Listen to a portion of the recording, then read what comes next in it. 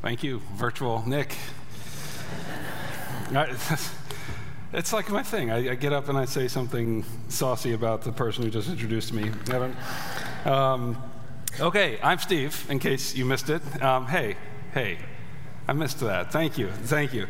Before I get into it, I do want to let you know that these cards that are on your seats, these are just a set of questions that are going to be here for the next 6 weeks. These are meant as discussion prompts for you and your family, you and your community group, you and your friends, whatever. So take these with you, and as we go through this sermon series, or this year, I should say, on prayer, these are some great questions to talk about. So let's begin today in Matthew chapter 26. Matthew chapter 26, starting in verse 36. Then Jesus went with them to a place called Gethsemane, and he said to his disciples, "Sit here while I go over there and pray." And taking with him Peter and the two sons of Zebedee, he began to be sorrowful and troubled. Then he said to them, "My soul is very sorrowful, even to death. Remain here and watch with me." And going a little farther, he fell on his face and prayed, saying, "My Father, if it be possible, let this cup pass from me. Nevertheless, not as I will, but as you will." And he came to the disciples and found them sleeping. And he said to Peter, "So could you not watch with me 1 hour? Watch and pray that you may not enter into temptation. The spirit indeed is willing, but the flesh is weak." Again, for the second time, he went away and prayed, "My Father, if this cannot pass unless I drink it, your will be done." And again, he came and found them sleeping, for their eyes were heavy. So leaving them again, he went away and prayed for the third time, saying the same words. Then he came to the disciples and said to them, "Sleep and take your rest later on. See, the hour is at hand, and the Son of Man is betrayed into the hands of sinners. Rise, let us be going. See, my betrayer is at hand." This is the word of the Lord. Thanks be to God. As I mentioned, this next year, the theme of our teaching in our time on Sunday mornings is going to be prayer. And so today, we're going to look at the most basic of all the questions, the simplest of all the questions, namely, what is prayer? And I say that's the simplest of questions, but the thing is, it's not as simple as it sounds, because there's no chapter and verse to which we can turn and say, "Oh, prayer is X, thus saith the Lord." There's no chapter and verse that tells us that. So we have to try to understand, even so, what prayer is. And to me, there's two ways to learn the meaning of a thing. First, you could consult a dictionary, look at the words, understand, let the neural pathways connect, and rearrange your mental furniture to the degree that it accommodates that new definition. That's one way to learn the meaning of something. However, there is a potential problem with that, because that kind of knowing can be deceitful.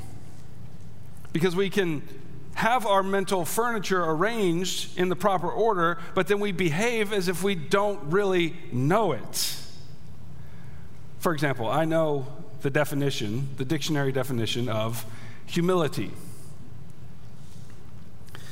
But yesterday, my wife and I were cleaning out our attic and going through all of our papers and boxes and everything that was up there from our whole lives, and I found my elementary school report cards. And on one particular report card, in addition to having all my grades on one side, it had a list of character traits on the other. I don't think they do this anymore, but it was the 80s. So,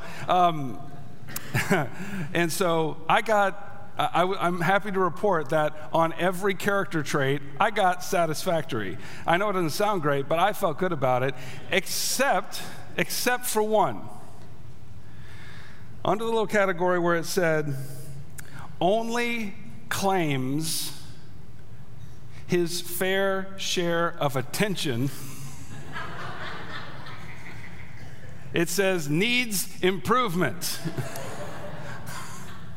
And that my wife laughed very hard at that. And anybody who knows me is laughing hard at that because if you know me, I've never been accused of taking up too little space in a room. I mean, look at me right now. Here I am, and you're all, look, anyway. But the point is, I know the definition of humility. But if my third grade teacher and everybody who's laughing at that is any indication, do I really know the definition of humility? Am I really humble? My guess is I still needs improvement. And even if I read 100 books on humility, which I've read a few, even if I've studied all the passages in the scripture, I won't actually know the meaning of humility until I am humble. You see, the two different ways of knowing things. One is by rearranging your mental furniture, learning the words. The other is by acting it out, by behaving in that way. And I think it's the same thing for prayer. We don't know the definition of prayer by looking at the words. We understand what prayer is, what prayer means, by praying. So if you want a good definition of prayer, you can go to the Westminster Shorter Catechism. They have a magnificent definition for prayer. Question 98, what is prayer? Answer, prayer is an offering up of our desires unto God for things agreeable to his will in the name of Christ with confession of our sins and thankful acknowledgement of his mercies. That's a beautiful answer. I love it. I would assume that you are like me and you hear that answer and you're like, yes and amen. That's a great answer. But every time I bow my knees in prayer, that definition seems to make no difference. My mental furniture is arranged properly. I used to have this memorized, I don't anymore, but it's there. And yet, when I actually get into the act of prayer, it doesn't seem to help me at all. And so, if we want to know what prayer is, we have to learn it by praying, not just by arranging our mental furniture just right. And if I'm honest, I've preached on prayer. I've read dozens of books on prayer. If you were here like 3 or 4 months ago, I had all my books here stacked up on prayer. I've read all the books. I've studied the prayer book of the Bible, the Psalms, for hundreds of hours. And yet, when I pray, I feel as though I know nothing. Maybe it's just me. It feels like learning a foreign language from a textbook. You memorize all your vocabulary, you memorize all your endings, the declensions, and all the grammar, and you feel like you know it until you start speaking with a native speaker. And you're like, you can't put it together, you can't put all these things you put together, you learn, and you can't actually do the act of speaking, which was what all the studying was for. And so this year we're going to learn to pray by praying. And today, we're going to learn what prayer is, not by giving a definition, because the Westminster Catechism has done that for us, but by watching our Lord pray. And so we're going to do that under 3 headings. First, the condition that makes prayer necessary. Second, the comfort that prayer brings. And third, the dependence that prayer engenders. So we're going to start with Christ's prayer in Gethsemane and talk about the condition that makes prayer necessary. And we're going to actually hold off on Christ's prayer because we have to set the ground, we have to set the stage a little bit and get the context for why prayer is necessary at all. And so for that, let's begin in the beginning in Genesis chapter 3. Starting in verse 1, it says, "Now the serpent was more crafty than any other beast of the field that the Lord God had made. He said to the woman, 'Did God actually say, you shall not eat of any tree of the garden?' The woman said to the serpent, We may eat of the fruit of the trees in the garden, but God said, you shall not eat of the fruit of the tree that is in the midst of the garden, neither shall you touch it, lest you die. But the serpent said to the woman, you will not surely die, for God knows that when you eat of it, your eyes will be opened, and you will be like God, knowing good and evil. So, here in the garden, we see humanity in perfection. In Genesis 1 and 2, God creates all things. He creates these beings out of the overflow of his love and kindness and compassion. God created all of it, the earth, the sky, the sea, the animals, all of them. He created all of them. And what we see is that here in perfection, before this serpent comes into the garden, humanity is in the state of perfection. And that means that in perfection, the perfected state of humanity, human beings are dependent upon God. You see that? Because God created all things. He watered the garden. He gave them life. And in the midst of that environment, God set only one prohibition, and that was, do not eat from the tree that is in the midst of the garden. And from everything we can tell in Genesis 1 and 2, Adam and Eve gladly obeyed that, because dependence, in their minds, dependence was it was bound up with their life and their happiness and their full flourishing. To be dependent on the Creator was where their life was found.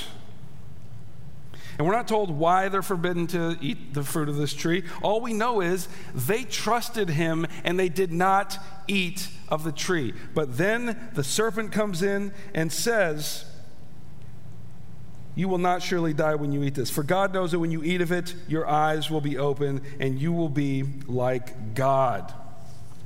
So he says, the serpent, when you eat of it, listen, you will no longer have to bear the weight, the terrible weight of dependence on God.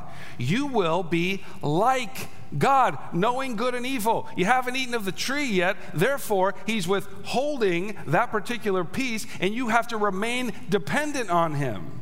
So if you eat of this tree, you no longer need God. And they got what they wanted. They agree with the serpent, and they end up getting what they wanted. In verse 8, after they've eaten, and they heard the sound of the Lord God walking in the garden in the cool of the day, the man and his wife hid themselves from the presence of the Lord God among the trees of the garden. But the Lord God called to the man and said, where are you? And he said, I heard the sound of you in the garden, and I was afraid, because I was naked, and I hid myself. So when God enters the garden after the fall, Adam discovers that his newfound independence actually leads to something he never considered before, namely alienation. He says, I heard you, and I was afraid, so I hid. There is now separation between the creation and the Creator. And then that alienation becomes complete at the end of this chapter when they are finally cast from the garden of God's presence, never to enter again.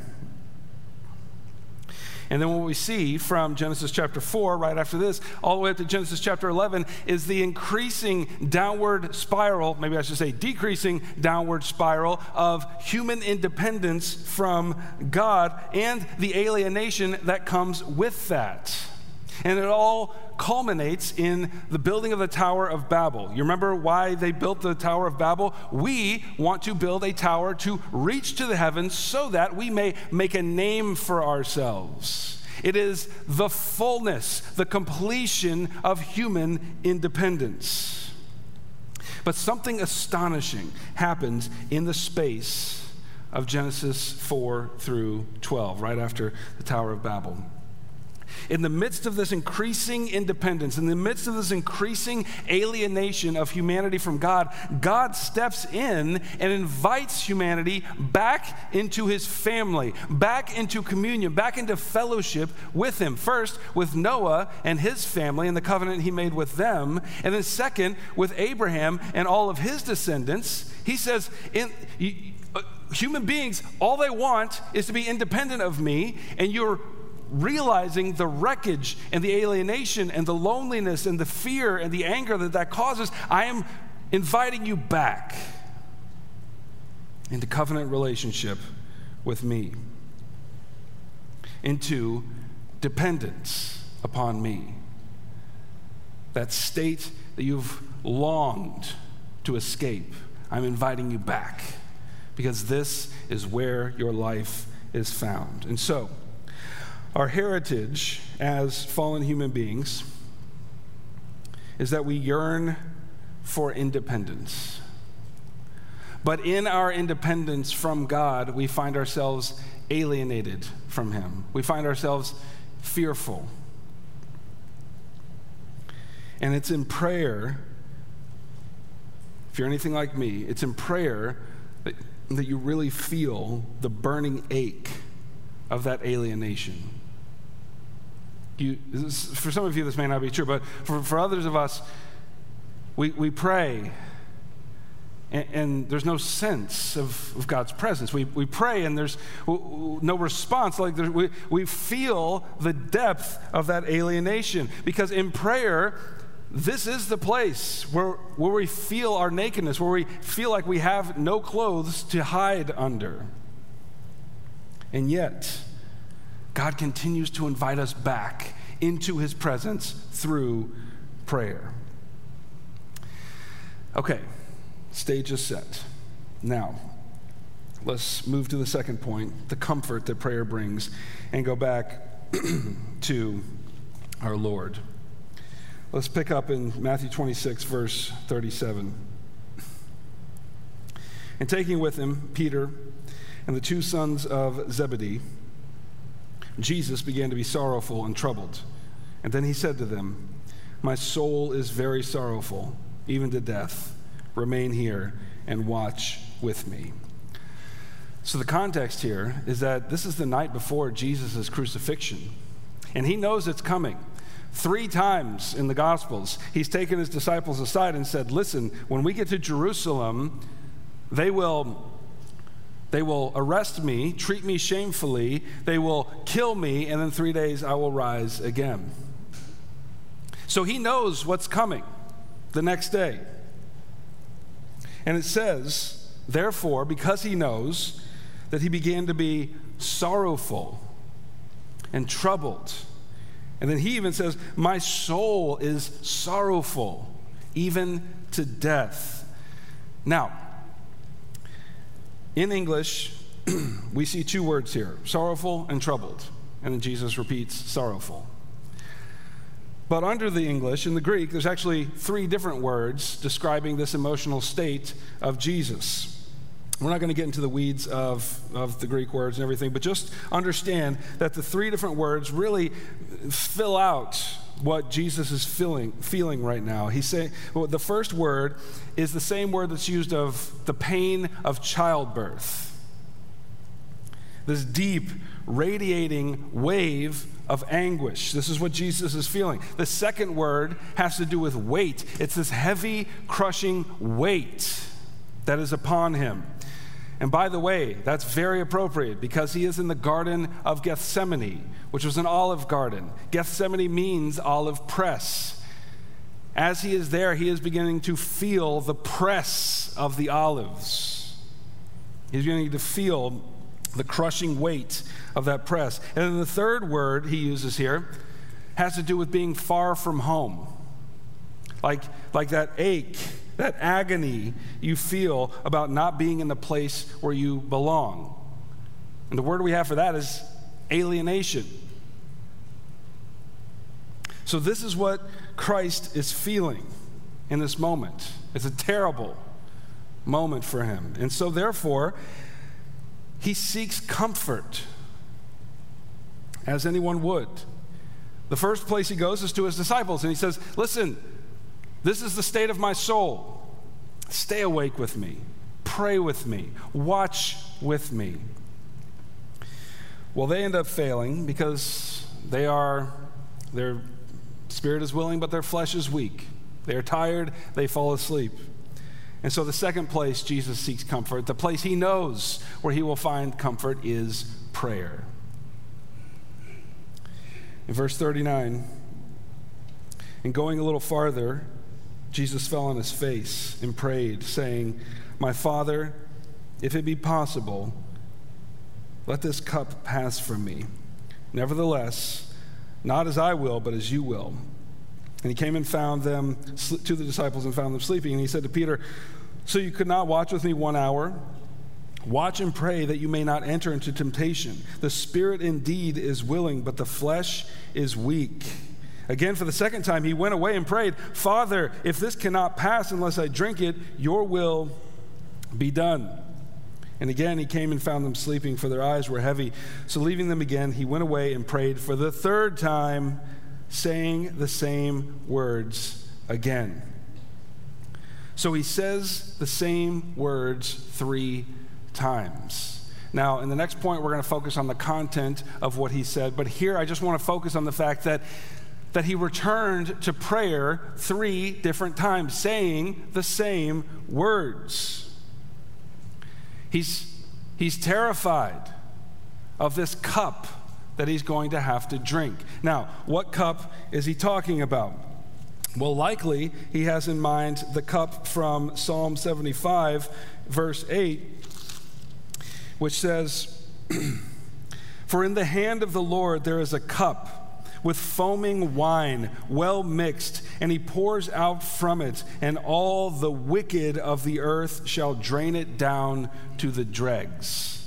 This is the cup that Christ is looking into. It's the cup of God's judgment for the wicked of the earth. And he says that the wicked of the earth will have to drain this cup all the way down to the dregs. And so Christ is looking into that cup. He sees the foaming wine. He sees the judgment that he is going to ingest. And he's terrified.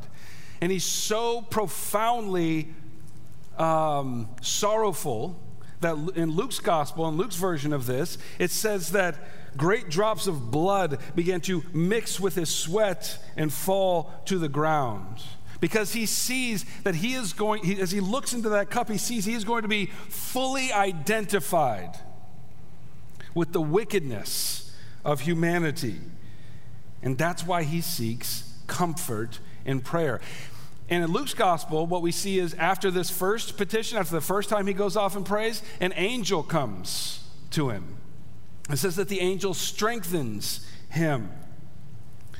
And so the first lesson we learn is that prayer brings comfort to the alienated soul. Now, that brings us to the third point, the dependence that prayer brings. So prayer brings comfort. We see that from watching Jesus, but it also brings dependence. Now, in this prayer, Jesus learns full dependence upon God. If that makes you uncomfortable, so remember our theology. We believe that Jesus Christ was fully God, but he was also fully man, fully human. And therefore, if he is fully human, if he is actually the representative of us all, the outcome of this prayer cannot be certain. Like, he actually went and prayed that the cup might pass from him. And unless we believe he's just play acting, he really did desire for that cup to pass. He looked into that cup and he saw the trial that awaited him, a trial that was far more intense, far greater than any human being had ever in the history of the world or would ever endure. He saw that and it crushed him. And he desired that the cup would pass. But he did prevail. He did prevail in this temptation.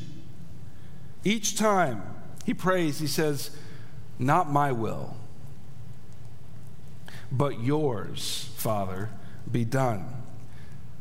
Not my will, but yours be done. Do you remember in the Gospel of John when Jesus said his disciples are, upset that he's not eating anything? And he says to them, "Look, I've got food that you know nothing about. My food is to do the will of my Father." And so here in Gethsemane, we're going to find out if he was actually telling the truth or not. Is the will of God the only thing you need? And in order to see that, notice the progression of the prayers. The first prayer that he goes off to pray, there is a possibility in his mind of not drinking the cup. You see this? Verse 39. "My Father, if it be possible, let this cup pass from me. Nevertheless, not as I will, but as you will." And it's after this prayer, this first prayer, as I mentioned in Luke's gospel, that the angel comes and strengthens him. And presumably, what the angel said as the messenger of his Father is, it's not possible. And the reason I say that is because in his second prayer, it's not a possibility for the cup to pass from him. Look, verse 42, "My Father, if this cannot pass unless I drink it, your will be done." And so what we see is that Jesus is not seeking the comfort of avoiding God's will, but the strength to remain fully dependent upon God's will. And the comfort and the dependence which Jesus sought in prayer in this moment, he received. Because what we see in verse 45 is, "Then he came to the disciples and said, 'Sleep and take your rest later on. The hour is at hand, and the Son of Man is betrayed into the hands of sinners. Rise, let us be going. See, my betrayer is at hand.'" He didn't argue with them. He didn't fight. In fact, when there was a fight, he said, "Put your sword away." All he did was offer his hands to his betrayer and the mob that he brought with them, and he was led away under cover of darkness. So the comfort and the dependence that he sought in prayer, he got, because when the betrayer came, he said, "I am here. It's time to drink the cup." Now, early in Matthew's gospel, Jesus is tempted in the wilderness 3 times. You remember this? Satan comes to him and he tempts him. And essentially the essence of those temptations is, Jesus, be independent of God. Take your life in your own hands. And 3 times Jesus denies him, and he remains dependent upon his Father. But then at the very end of it, there's that ominous phrase where it says, "And the devil left him, and he would return." He left him until an opportune time. Now, it doesn't say this in the text here, but I have to imagine that at least some of what Christ was agonizing over is that this was the opportune time. This was the moment when the tempter returned to him and said, "Just take care of yourself. Don't be dependent. Did God really say?" But in the end, Christ learned dependence through prayer. And when the betrayer comes, there's no struggle. He just offers his hands. And the next day, he stands before the Roman governor, Pontius Pilate. He is flogged, he is beaten, he is mocked, his beard is torn out, and he's made to carry his cross to the place of his own execution, at which they drive spikes through his flesh into wood, and they erect him in the Mediterranean sun. And in the darkest hour, as he begins to drink the cup of God's wrath in its fullness, he feels that alienation, that ancient alienation that was earned by Adam and Eve in the garden. He begins to feel that. He begins to feel the withdrawal of the presence of the Lord. And he says, my God, why have you forsaken me? And in that moment, there is no comfort. There's only a black sky in response. And after 3 hours, that broken body breathed its last. And in that broken body, what we see is utter alienation from God. This is what it looks like. What we see in this body is the awful cost of human independence. And it's not because he deserved it. What we just saw is that there was no man in the history of the world who was more dependent on God, who was closer to his Father than Jesus Christ was. It was not because he deserved it. He did not embody that punishment because he deserved it, but because we deserved it. And so Jesus Christ in his crucified body, picture it in your mind, in his crucified body is a monument to our independence, is a monument and a picture of our alienation. But it says that when he died, in that moment that he breathed his last, the veil of the temple was torn in two from top to bottom. And then 3 days later, as that broken body was laying in a tomb, it came back to life. It was raised to life by the power of God. And in that moment, in that triumph over death, Jesus Christ crushed the head of that ancient serpent, never to die again. And he entered into everlasting fellowship at the right hand of his Father. Now, let's try to apply this quickly. Prayer is the place where we also find comfort and where we also learn dependence. First, because Jesus was refused, because when Jesus cried out for comfort on the cross and he was refused, and he did that in our place, he took the refusal that belongs to us. Because he was refused, that means that we never will be in prayer. Whatever our experience is, it can't be that God is refusing us, because that refusal was borne by Jesus. Remember, the veil tore. It did not come back together. The veil is torn in the body of Jesus Christ. The second thing it means for us is that although independence seems best for us, because dependence is a frightful prospect. There's something terrifying about saying these words that Jesus said. Here's what I desire, but not my will, yours be done. There's something terrifying about saying that, because in being dependent, we are casting all of our hopes, our dreams, our desire for flourishing, we are casting it upon another. But Jesus Christ, he was the one who came. And his Father sent him. The one who invites us to dependence is the same God who sent his Son, Jesus Christ.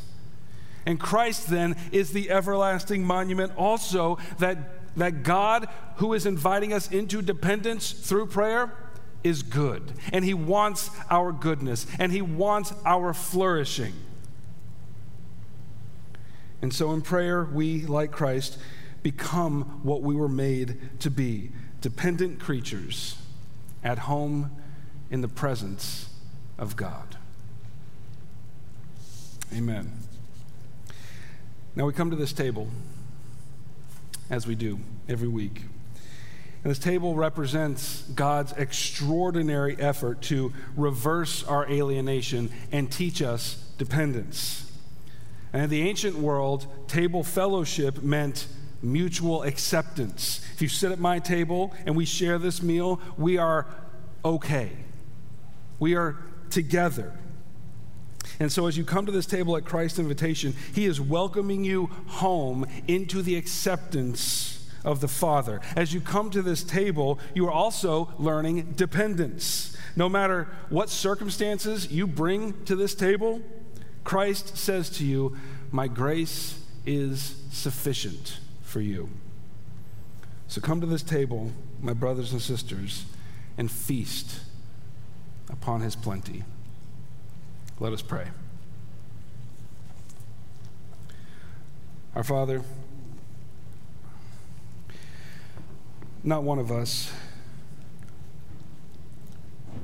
gives ourselves to prayer in a way that makes us feel accomplished. Every one of us feels naked in prayer.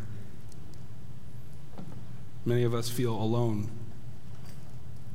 But Father, will you grant us the grace to know that every time we show up, every time we respond to your invitation, we are coming home.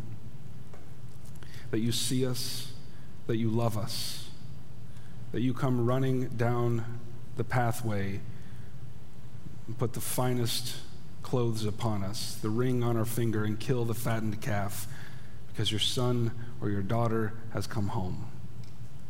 Please grant us that grace. And we love you and pray this in Jesus' name. Amen. Brothers and sisters, this meal is for you, so come and welcome to Jesus Christ.